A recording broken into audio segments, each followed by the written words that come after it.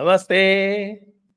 आप सभी का स्वागत है आज के इस कार्यक्रम में। और जैसा कि आप जानते हैं, अंकित शाह जी हमारे साथ हैं, क्योंकि हम सेलिब्रेट कर रहे हैं एक और उनकी भविष्यवाणी जो है वो सही साबित हो गई। जी और अंकित शाह जी, आप कैसे जी करते हैं ये? देखिए, ये तो बहुत क्लियर था कि जिस प्रकार से पहले दो टर्म में कुछ ऐसे टारगेट्स थे जो उन्होंने कंप्लीट किए बिना कंट्रोवर्सी के। और अब आप जानते हैं कि लास्ट टर्म अब करीब आ रहा है, तो वो सारे ऑब्जेक्टिव्स जो है जिन पे मेहनत की होगी लास्ट दो टर्म्स में, बैक एंड वर्क किया होगा, वो अब प्रकट होगा धीरे धीरे। जी, तो बात हम कर रहे हैं जो भारत जो बनाया गया उसके बारे में आपने क्या कहा था। पहले उसको हम थोड़ा सा सुनेंगे, लेकिन उसके पहले आप ये बता दें कि आपने तुक्का मारा था या कि साइंटिफिक एनालिसिस की थी? नहीं, मैं लॉजिक प्रेजेंट करता हूँ जो भी मैं बात करता हूँ। और क्योंकि 14 इयर्स का यहाँ पे गुजरात में रूल देखा है, और यही हम्म।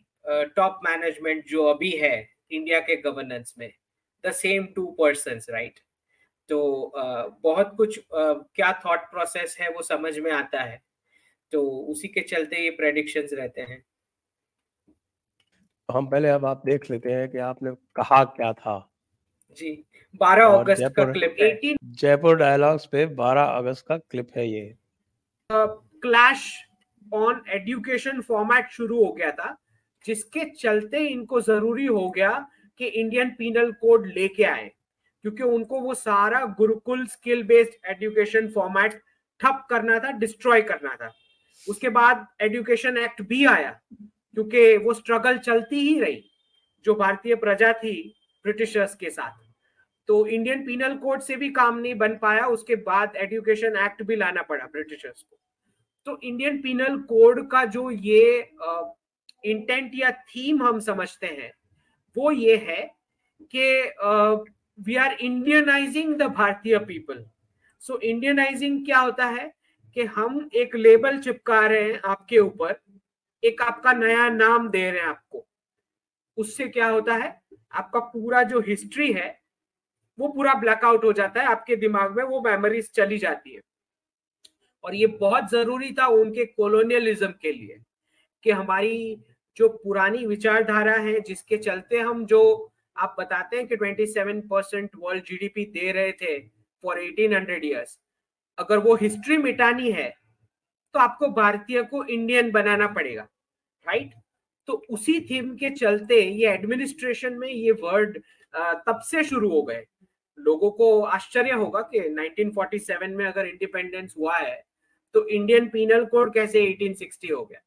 तो ना सिर्फ ये, दूसरा वर्ड जो है, जो हम सब क्योंकि लूजली इस्तेमाल करते हैं, हिंदू वर्ड, जो बेसिकली इट्स अ जियोग्राफिकल, जो हम बताते हैं कि उसका डेरिवेशन है कि इंडस वैली सिविलाइजेशन, या इंडियन ओशियन से हिमालयाज बोल दो, ठीक है।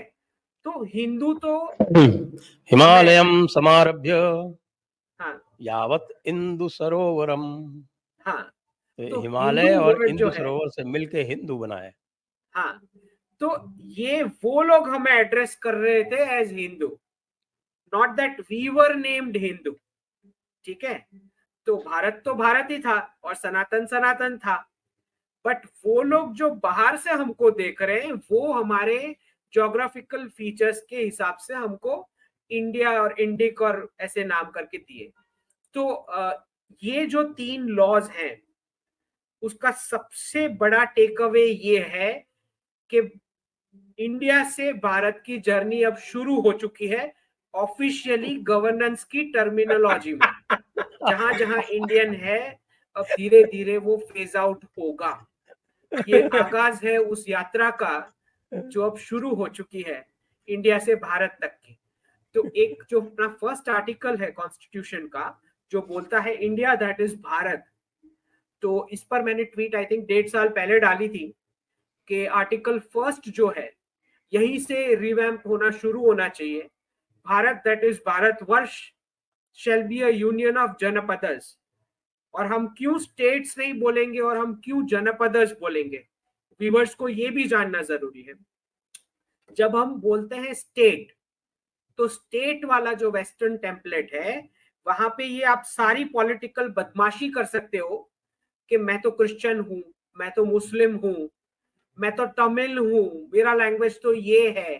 तो ये जितने भी पॉलिटिकल डिवाइड्स हैं, ये नेशन स्टेट कॉन्सेप्ट के वेस्टर्न टेम्पलेट की वजह से बढ़ते हैं। जब राहुल गांधी बोलते हैं कि we are union of states, right, तो ये वही नेगेटिव कोनोटेशन में बताते हैं कि we are all different people.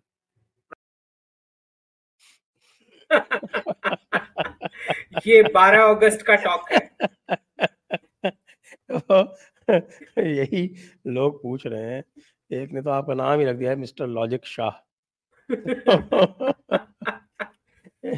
तो इसमें जो आज आया है ये लोगों के लिए आश्चर्य था, लेकिन बताया जा रहा है कि जब अभी प्राइम मिनिस्टर गए थे यात्रा पर, तो वहाँ भी जो भी फॉरेन मिनिस्टर, हमारी एक्सटर्नल अफेयर्स मिनिस्ट्री की तरफ से जो भी डॉक्यूमेंट्स वगैरह दिए गए थे, वो सब प्राइम मिनिस्टर और भारत करके ही दिए गए थे।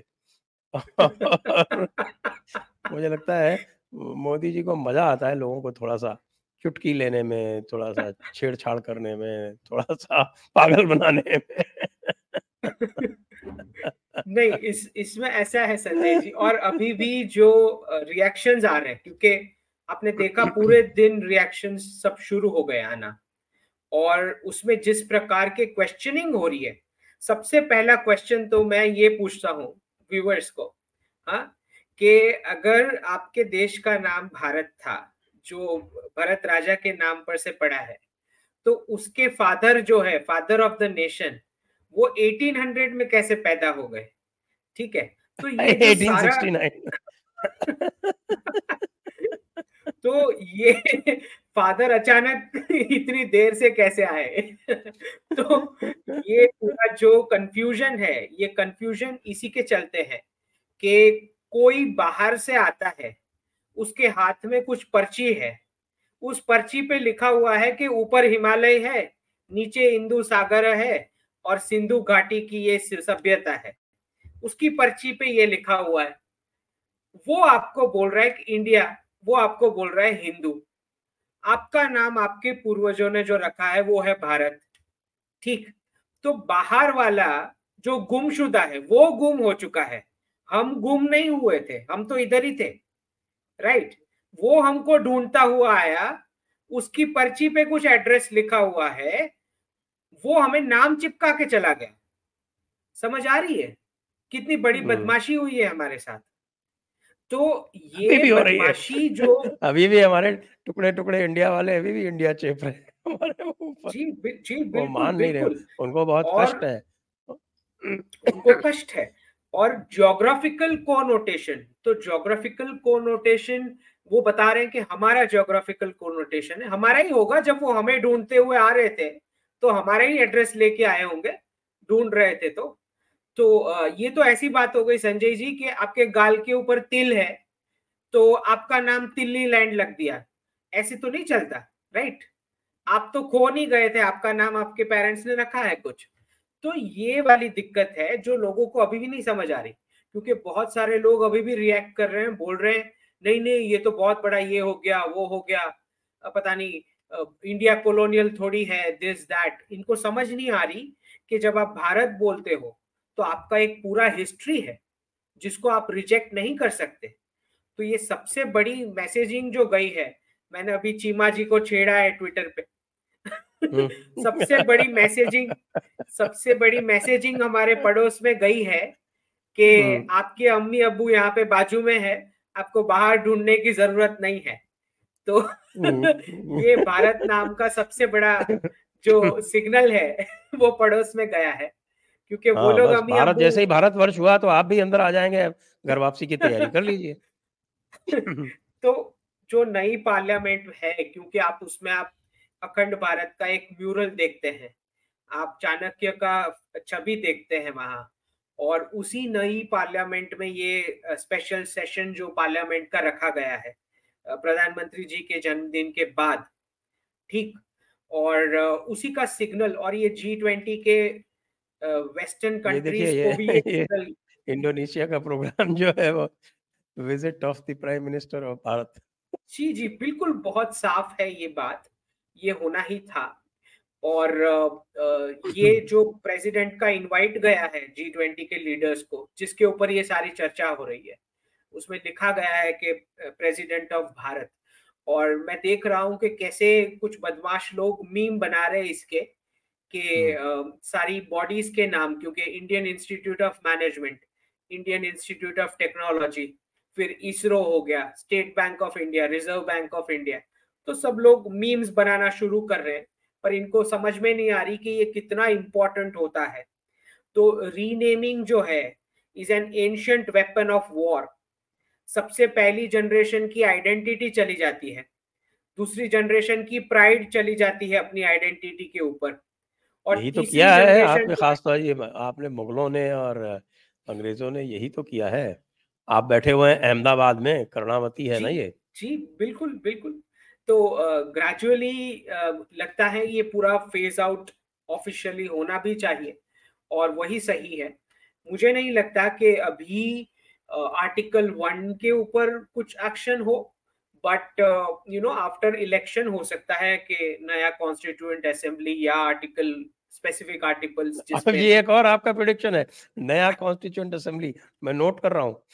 जी जी बिल्कुल नोट कीजिए। तो ये इनका प्राइम मिनिस्टर जी का जो ये लास्ट टर्म है, और आप जानते ही हैं कि इलेक्शन के पहले और दूसरा वर्ष जो होता है वो सबसे बेस्ट होता है, कुछ भी अगर आपको बड़े रिफॉर्म्स करने हैं, बड़ी मैग्नीट्यूड वाले। तो और एक प्रेडिक्शन तो जो मैंने दे ही दिया है स्पेशल सेशन के ऊपर, जो 5 अगस्त को मैंने ये डाला है ये प्रेडिक्शन।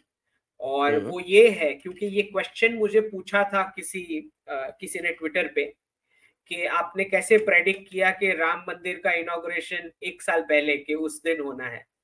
तो उसके जवाब में मैंने लिखा था कि जिस प्रकार का प्राइम मिनिस्टर का विजन है, तो 2047 की वो बात करते हैं, तो 25-30 साल का उनका date to date, event to event उनका टाइमलाइन फिक्स है कि क्या होना है।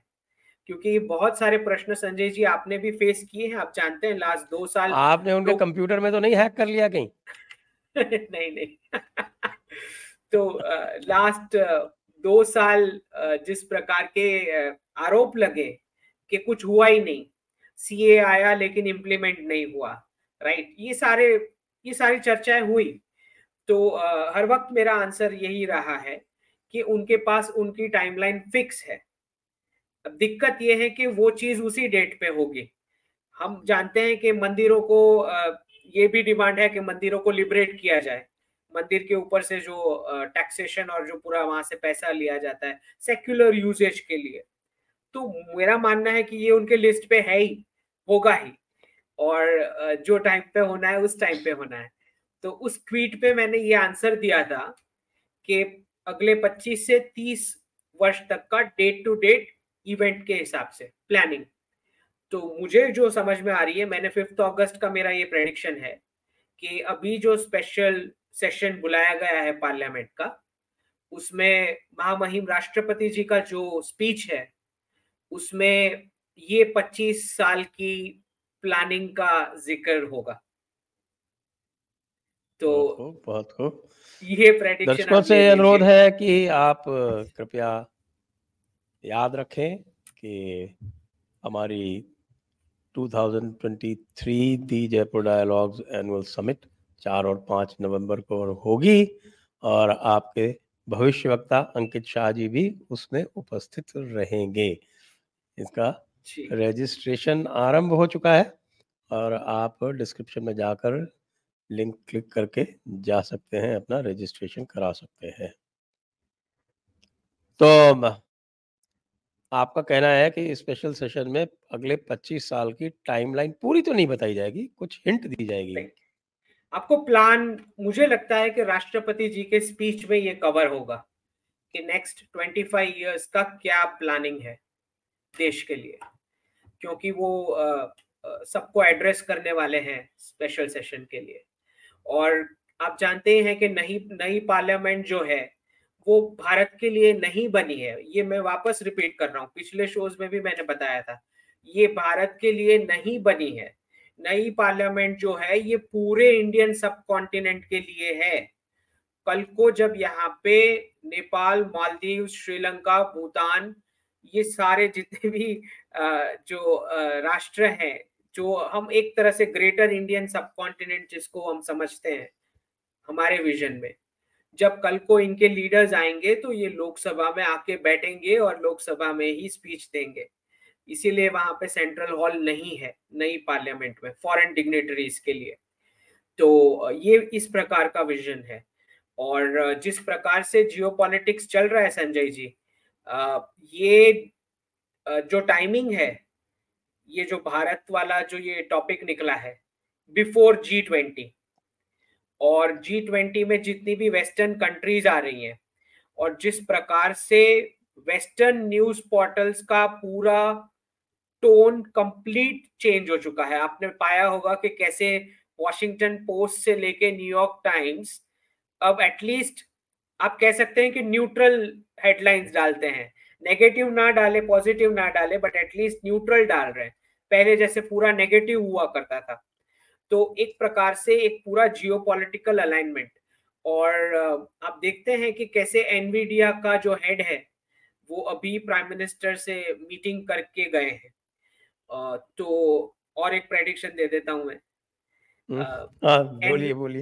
हमें लगता है कि अब हम एक लॉग मेंटेन करेंगे जयपुर डायलॉग्स में कि अच्छा। Jaipur dialogues prediction number so and so, so and so. आज का हम प्रेडिक्शन नोट करते हैं। हाँ शुरू करते हैं आज से ही लॉग। जी। तो एनवीडिया का जो स्टॉक है हम्म। उसमें गिरावट आएगी कुछ ही महीनों में। और हो सकता है ले ऑफ्स भी कुछ अनाउंस हो सकता है। तो बिल्कुल ऐसा कुछ होना चाहिए कुछ ही महीनों में। हम ये भी देखेंगे कि कैसे ना सिर्फ दो तीन रीजनल बैंक्स यूएस की कोलैप्स हो सकती है, और कुछ ही महीनों में ये भी हो सकता है चाइना और जापान यूएस ट्रेजरी जो है दो में से एक डंप करने वाले हैं बहुत बड़ी साइज में। ये हो सकता है। और नेक्स्ट ईयर का जो मैंने प्रेडिक्शन दिया है कि कैपिटल कंट्रोल्स लग जाएंगे अगर बैंक ऑफ जापान ने कुछ रेडिकल एक्शन लिया, तो कैपिटल कंट्रोल्स कुछ पीरियड के लिए लग सकते हैं। मतलब वेस्ट में से भारत में पैसा ट्रांसफर करना, जो भी पीरियड होता है कैपिटल कंट्रोल्स का, नहीं कर पाएंगे। अगर बैंक ऑफ जापान एक रेडिकल एक्शन लेता है तो नेक्स्ट ईयर ये हो सकता है। ठीक है। तो बैंक ऑफ और जापान के रेडिकल एक्शन के यानी वो ट्रेजरी बॉन्ड्स डंप करने के क्या चांसेस हैं? बहुत क्योंकि बहुत ही ज्यादा जापान चांस। को तो इन्होंने वो प्लाजा अकॉर्ड और से और एसेट बबल में फंसा के तो उसको तो वहीं पे रोक दिया था। उसकी तो उनका उसके बाद से ग्रोथ ही नहीं हुई। उनका 30 जितना साल भी से Japan without growth. Bank of Japan का जितना भी आबरा का डाबरा होकस पोकस करना था फाइनेंशियली, वो सब सारे ऑप्शंस एग्जॉस्ट हो चुके हैं। तो जो मुझे समझ आ रही है कुछ ही महीनों में वो डंप करेंगे यूएस ट्रेजरी बहुत बड़ा चंक। और जिस प्रकार की मूवमेंट्स चल रही हैं, आपने देखा कि G20 में शी जिनपिंग नहीं आ रहे और पुतिन भी नहीं आ रहे। और इसका इसके पीछे बहुत ही इंटरेस्टिंग सा बैकग्राउंड है कि बताएं। अगर अगर तो व्लादिमीर पुतिन ये G20 में आते तो उन पर अच्छा खासा मीडिया का, वेस्टर्न मीडिया का अटैक होना था कि आप तो अरेस्ट की डर की वजह से अफ्रीका नहीं आए। ठीक है। अगर वो G20 में आते तो कम से कम आपको 100-200 आर्टिकल्स मिल जाते ये लिखे हुए कि अफ्रीका में पुतिन डर के मारे नहीं आए कि उनका अरेस्ट होने वाला था। तो उनका तो ये लास्ट भी समझ में आता है कि वो नहीं आए। और क्योंकि पुतिन नहीं आए और पीछे जो बैकग्राउंड में हुआ है चाइना के साथ, जैसे ब्रिक्स जो समिट था उसमें चाइना ने ऑफिशियली रिक्वेस्ट डाला था for a bilateral with India. तो भारत ने ये तक कष्ट नहीं किया बताने का कि हमको नहीं करना है। मतलब ये भी नहीं बताया गया कि जो यूजुअल बहाना देते हैं कि स्केड्यूलिंग इश्यूज करके बोलते हैं, टाइमिंग सेट नहीं हुआ, ये यूजुअल बहाना होता है। तो वो भी नहीं दिया भारत ने। और जब प्रधानमंत्री और शी जिनपिंग जो उस स्टेज पे जा रहे थे समिट के, तो रास्ते में प्रधानमंत्री जी हम्म। ने इनफॉर्मल कुछ वर्ड्स एक्सचेंज किए। तो समिट शी नहीं, वो जिनपिंग तो ने, खाली वो था, क्या बोलते हैं, नहीं, on the sideline. Informal talk, बहुत ही इनफॉर्मल, जैसे वॉक इनफॉर्मल करके टॉक। जा रहे हैं। हम्म। हाँ, तो वॉक करके जा रहे हैं स्टेज की ओर, तो कुछ वर्ड्स एक्सचेंज हुए दोनों के बीच, शी जिनपिंग ने भी रिस्पॉन्ड किया।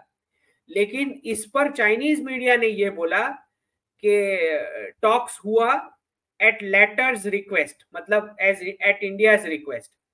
और फिर यहाँ पे एमईए को क्लैरिफिकेशन देना पड़ा कि हमारे पास उनका रिक्वेस्ट पेंडिंग पड़ा था, हमने जवाब नहीं दिया था, और ऐसी कोई बात हुई नहीं है बायलैटरल। ठीक। तो इसके बाद मैप वाला इशू हुआ कि चाइना का तो मैप आप जानते ही हैं, पूरा वर्ल्ड वो कवर कर लेता है अपने मैप पे।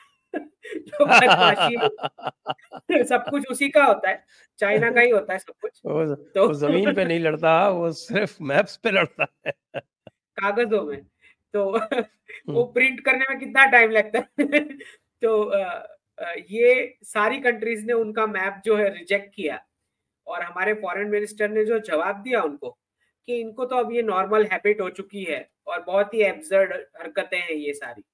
तो जिस प्रकार का जवाब मिला उन्हें, और जैसे ही शी जिनपिंग ने देखा कि पुतिन तो नहीं आ रहे, तो चाइनीज प्रेजेंस के लेवल के कोई भी बड़ी कंट्री जो उनके साथ फ्रेंडली हो, ऐसी कोई है ही नहीं G20 में, क्योंकि पूरा प्रो वेस्ट ग्रुप है ये जो आ रहा है G20 में। ठीक। और फिर पुतिन के एब्सेंस के साथ पॉसिबल ही नहीं था कि अब फिर वो आए। और आप जानते ही हैं कि एलएसी पे कोई प्रोग्रेस नहीं हुआ जो चाइनीज एक्सपेक्ट कर रहे थे। मतलब अभी भी भारत ने 2013 का एंक्रोचमेंट जो है वो एजेंडा पे अड़ा हुआ है भारत, कि ना ये भी सॉल्व करो। राइट। तो वहां पे भी कोई प्रोग्रेस नहीं था। तो उन्होंने डाउनग्रेड किया पार्टिसिपेशन। लेकिन समझने वाली बात बहुत इंपॉर्टेंट ये है कि वो फॉरेन मिनिस्टर को नहीं भेज रहे, वो भेज रहे हैं प्रेमियर को, ली चियांग को भेज रहे हैं। और इसका मीनिंग ये होता है कि चाइना समझ रहा है कि फॉरेन मिनिस्टर लेवल पे डाउनग्रेड नहीं कर सकते इस समिट को, क्योंकि वो जानते हैं कि जब G20, जब भी कोई ऐसी इंटरनेशनल समिट चाइना में होगी, तो वो चाहेंगे कि भारत पार्टिसिपेट करे एट द हाईएस्ट लेवल। तो एटलीस्ट उन्होंने इतना विजडम दिखाया है कि फॉरेन मिनिस्टर लेवल पे डाउनग्रेड नहीं किया और प्रीमियर को भेज रहे हैं। और जो समझ में आ रहा है कि एक जो टसल चल रहा है रशिया चाइना वर्सेस वेस्ट, जिसमें यूक्रेन कॉन्फ्लिक्ट का किस प्रकार से जिक्र करना है जॉइंट कम्युनिके में, वो वो मैटर अभी भी अड़ा हुआ है। तो अब ये देखेंगे हम ये समिट में कि कुछ जॉइंट स्टेटमेंट निकल के आता है या नहीं, यूनानिमसली सब अग्री करते हैं या नहीं इसके ऊपर। तो this is something that we have to see. अच्छा, दूसरा इसके साथ हमें देखना है ये चीज, बड़ी डेवलपमेंट हुई है। आप जानते हैं साइप्रस, इजराइल और ग्रीस, इन्होंने 3+1 फॉर्मेट में भारत को ज्वाइन करने की बात कर रहे हैं। मतलब क्वाड बनाने की कोशिश कर रहे हैं, एक दूसरा क्वाड उस तरफ। ठीक। जिसमें हमें बात हुई है ऑलरेडी, हाइफा पोर्ट इसराइल का तो है ही, हाइफा प्रोजेक्ट। ग्रीस जो है वो 3 पोर्ट्स कंसीडर कर रहा है भारत के साथ कोऑपरेशन के लिए, पोर्ट प्रोजेक्ट। और आप जानते हैं साइप्रस का भी इशू टर्की के साथ चल ही रहा है। तो एक जो ट्रॉयका बन चुका था, अजरबैजान, टर्की और पाकिस्तान, इन तीनों को रिस्पॉन्ड करते हुए ये तीनों लीडर्स जॉइंट कॉन्फ्रेंस में ये प्रपोजल दिए हैं कि भारत ज्वाइन करे इन दिस 3+1 फॉर्मेट। तो ये एक नया क्वाड उस तरफ बन रहा है, मिडिल ईस्ट से भी आगे, जो बोल रहा है कि भारत को कनेक्टिविटी करेंगे हम यूरोप तक, यूरोप तक पूरी कनेक्टिविटी देंगे। तो आप जानते ही हैं कि भारत अब जो है वो सबसे, यही मार्केट बचा है जो अपनी परचेजिंग पावर अर्न करके स्पेंड कर सकता है। कोई कंट्रीज हैं जिसके पास परचेजिंग पावर है, कोई कंट्रीज हैं जो अर्न कर सकते हैं, कोई कंट्रीज हैं जो स्पेंड कर सकते हैं। ये एक ही मार्केट आज बचा है पूरे वर्ल्ड में जो अपने परचेजिंग पावर अर्न करके स्पेंड कर सकता है। ठीक, तो आप जानते हैं इतना इंपॉर्टेंस जियो इकोनॉमिकली अब भारत का हो चुका है। और जिस प्रकार का ये जो G20 इवेंट होगा, उसके बाद दिसंबर में कश्मीर में आप जानते हैं कि मिस वर्ल्ड वाला इवेंट भी होस्ट करने वाले हैं। तो ये भी प्रेडिक्शन आई थिंक उसी दिन मैंने 5 अगस्त को ही डाल दिया था 370 रिमूवल के वक्त, कि श्रीनगर को जो है वो समिट कैपिटल बनाया जाना चाहिए, because this part of a psychological warfare, कि भाई आप फिर उसको क्या क्लेम करोगे, some city which is a summit capital of other country. तो और इसके साथ और एक बड़ी इंटरेस्टिंग डेवलपमेंट है, वो सऊदी क्या है? अरेबिया ने सऊदी अरेबिया ने $25 बिलियन का फंडिंग अप्रूव किया है फॉर पाकिस्तान। तो ये कोई अच्छी खबर है? ये बहुत ही अच्छी खबर है। क्यों? हाँ ये पिछले टॉक्स में मैंने बताया था कि घर वापसी का जो प्रोसेस है उसकी पूरी फंडिंग जो है वो सऊदी अरेबिया और यूएई ने करनी है। और आप जानते ही हैं कि इसका एक्सप्लेनेशन मैंने दिया था कि पाकिस्तान को एक्चुअली जो पैसा चाहिए वो एजुकेशन सेक्टर रीवैम्प करने के लिए चाहिए, क्योंकि वहां से जिहादी ग्रेजुएट होते हैं उनकी सिस्टम में से, और वो उस प्रकार का इन्वेस्टमेंट का इंटरेस्ट और कोई देश नहीं लेने वाला सिवाय भारत के, क्योंकि बाकी की पूरी दुनिया चाहती है कि वो हमेशा भिखारी बना रहे। एक भारत ही ऐसा देश है जो चाहता है कि अगर घर वापसी का कुछ प्रोसेस बिगिन होता है तो उसके रीवैम्प के लिए जो भी बन पड़ता है। तो आप जानते ही हैं कि इस पर हमने पहले भी डिस्कशन किया कि पूरा पेट्रो डॉलर के चलते ये पूरे कॉन्टिनेंट का रेडिकलाइजेशन हुआ है। तो अब पूरा डी रेडिकलाइजेशन भी उन्हीं के पैसों से होना है, ये बात तो तय है, आप मान के चलें। और सऊदी अरेबिया का जो विजिट है, स्टेट विजिट है G20 के बाद मोहम्मद बिन सलमान का, तो ये डिक्लेयर करने के बाद यहाँ आ रहे हैं। तो आप समझ सकते हैं कि एक अंडरस्टैंडिंग सी बन चुकी है उस तरफ। दूसरा, आप जानते हैं कि पाकिस्तान के आइडेंटिटी क्राइसिस के बारे में कि ये भारत टर्मिनोलॉजी जो है वो सबसे ज्यादा चुभन जो है पाकिस्तानियों को हो रही है। और कुछ मैं न्यूज पढ़ रहा था, बता रहे हैं कि कुछ लोग बोल रहे हैं इंडिया इंडिया टर्म उनको यूज कर रहे हैं, they want to claim that title. तो अच्छा। ये या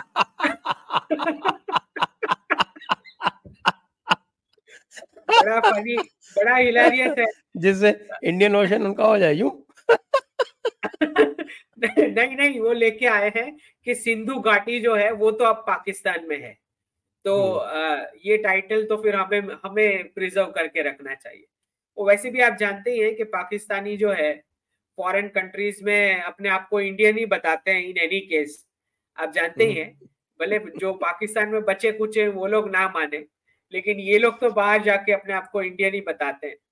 तो ये पूरा जो एक mental identity crisis Sanjay ji हो चुका है, क्योंकि सबके नाम अरेबिक कर दिए गए, राइट। पूरी ये जो रेडिकलाइजेशन प्रोसेस हुई उसमें सबका नाम बदल के अरेबिक कर दिया गया, और जो अरब्स है ओरिजिनल वाले, वो लोग इनको इनको इंसान तक मानने को तैयार नहीं, मुस्लिम तो बहुत दूर की बात, वो तो इनको ह्यूमंस ही नहीं गिनते। तो बड़ी बड़ी अजीब सी क्राइसिस है।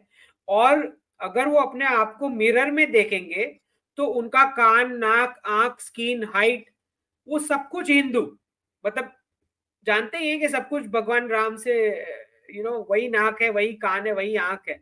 कौन सा मतलब आपको कौन सा पसंद है? भगवान राम भी तो इक्ष्वाकु वंश के ही हैं। हाँ और भरत जो है वो भी इक्ष्वाकु वंश के हैं। जी। और ये कौन से एंगल से आपको किसी भी को ऐसा अरेबिक दिखाई देते हैं ये लोग? कौन बोलेगा कि ये अरेबिक है या ईरानियन है या मंगोल है? कौन से की ऐसी हाइट है या ऐसी स्किन है या ऐसी आईज है? बिल्कुल भी नहीं है। तो नाम चेंज कर देने से कुछ नहीं होता है। तो मैंने वो ये जो कमर चीमा है उसको इसीलिए मैंने ट्वीट में डाला कि तुमको तो हम्म, हमको थैंक यू बोलना चाहिए कि अब हम्म। तुमको अम्मी अब्बू बाहर नहीं ढूंढने पड़ेंगे। हम अगर भारत नाम कर रहे हैं तो आप समझ लो, आपको बाहर ढूंढने जाने की जरूरत नहीं, इधर बाजू में ही है अम्मी अब्बू। तो ये हाँ, और क्या, कमर से कमल हो जाओ, और क्या, ज्यादा से ज्यादा। तो इनको बात समझ नहीं आ रही है अब इनको।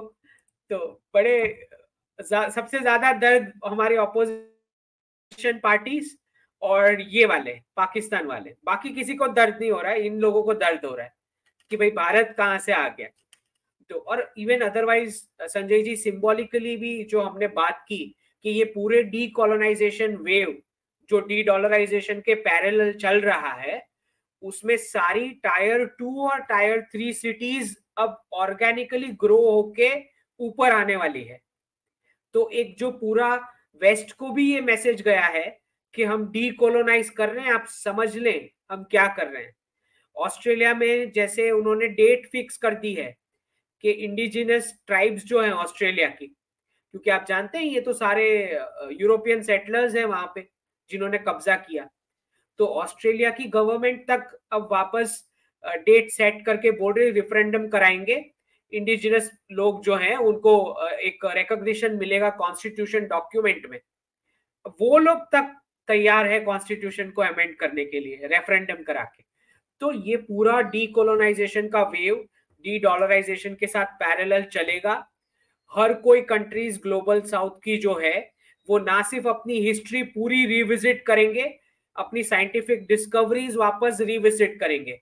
क्योंकि आप एक बात समझ ले संजय जी, अगर कोलंबस कोलंबस भारत को ढूंढता हुआ निकला था और उसने अमेरिका को फाइंड किया, तो अमेरिका की जो नेटिव ट्राइब थी, रेड इंडियंस बोलो या जो भी थे, वो तो वहीं पे थे, वो गुमशुदा नहीं थे।